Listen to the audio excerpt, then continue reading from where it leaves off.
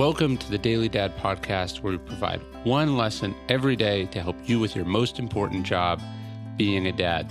These are lessons inspired by ancient philosophy, by practical wisdom, and insights from dads all over the world. Thank you for listening, and we hope this helps.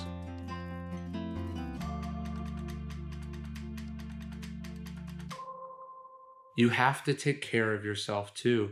We've talked before of the crossfire hurricane that is becoming a father. When you first become a dad, your whole life gets turned upside down. As you scramble to manage and handle all the things now on your plate, you sometimes say to yourself, when they're a little older, this will calm down. As soon as we can get through insert phase, everything will go back to normal. It's this delusion, this lie really, that we use to explain all the things we're putting off. I'll start going to the gym once they're out of this sleep regression. I'll start eating better once they're less picky about food. I'll read when we go on vacation and they're playing with their friends. My wife and I will get our relationship back on track when they're in school or out of the house for good or for whatever.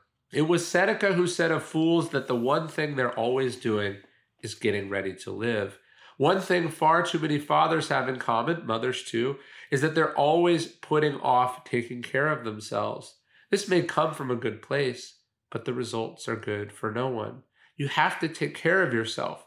You think that your terrible eating habits aren't contributing to your temper? Of course you're grouchy. You feel like a disgusting piece of crap. You think you're doing your kids a favor by shortening your lifespan? You think you're modeling what a good man looks like when you're struggling to get up the stairs or pick up a box of groceries? You think you're making them feel safe or loved by letting your relationship bleed out on the dining room table?